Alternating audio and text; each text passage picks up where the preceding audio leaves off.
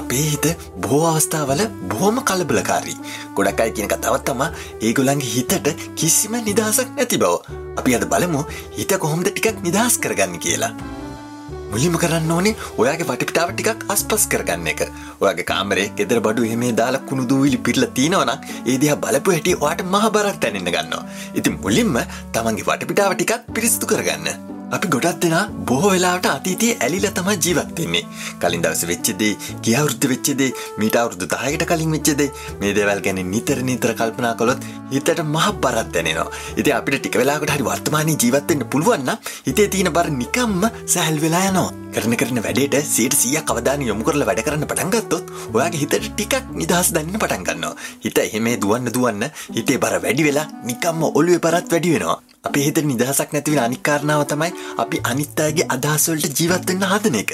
දෙමාපියන්ගේ, යාළුවන්ගේ, සමාජයේ කැමැත්තට ජීවත් වෙන්න උත්සාහ ගත්තාම ගොඩක් වෙලාට ඒක කරන්නේ හිතට මහ බරක් එක් කරන එක. Tamanට ඕන විදිහට සිම්පල් විදිහට ජීවත් වෙන්න පටන් ගත්තාම හිතට ගොඩක් නිදහස්. අන්තිමට අපි හැමෝම තේරුම් ගන්න ඕන දේ තමයි හිත කියන්නේ හීලා කරන්න අමාරු මහ දඩබ්බර කෙනෙක් බව.